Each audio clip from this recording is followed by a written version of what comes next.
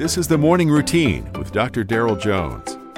Morning Routine is a daily devotional podcast for those who are raising, educating, and growing the next generation. Good morning. I'm glad you're here. We are in Proverbs chapter 24. Well, a great thing about the Proverbs, it's every verse or two is just a whole nother thought that honestly speaks into our context, even hundreds of years later. From Proverbs chapter 24, verse 1. King James Version says, "Be not thou envious against evil men, neither desire to be with them." In Proverbs chapter 24, the writer, a father, warns his son that he should not be envious of evil men. Envy goes beyond merely a feeling. It's about a longing for the success of other people, in this case, evil people. This can be a common, difficult temptation, even for righteous people.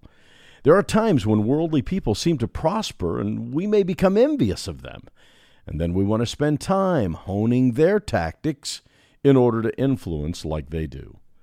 We might ask the question, but didn't Jesus spend time with sinners? Well, yes, but in every situation, they were radically changed by him. The son in this setting is not supposed to envy or desire what the ungodly person seemingly has. Jealousy is a hateful and grudging desire for the prosperity of another person. If we want to hang around unbelievers so that a powerful witness can be expressed, that's one thing. However, if the worldly atmosphere is changing you, that's something else to be avoided.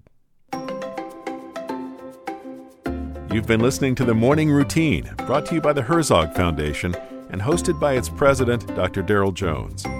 For more information, please visit herzogfoundation.com. To receive the Morning Routine as a daily email, sign up at morningroutinepodcast.com. See you in the morning.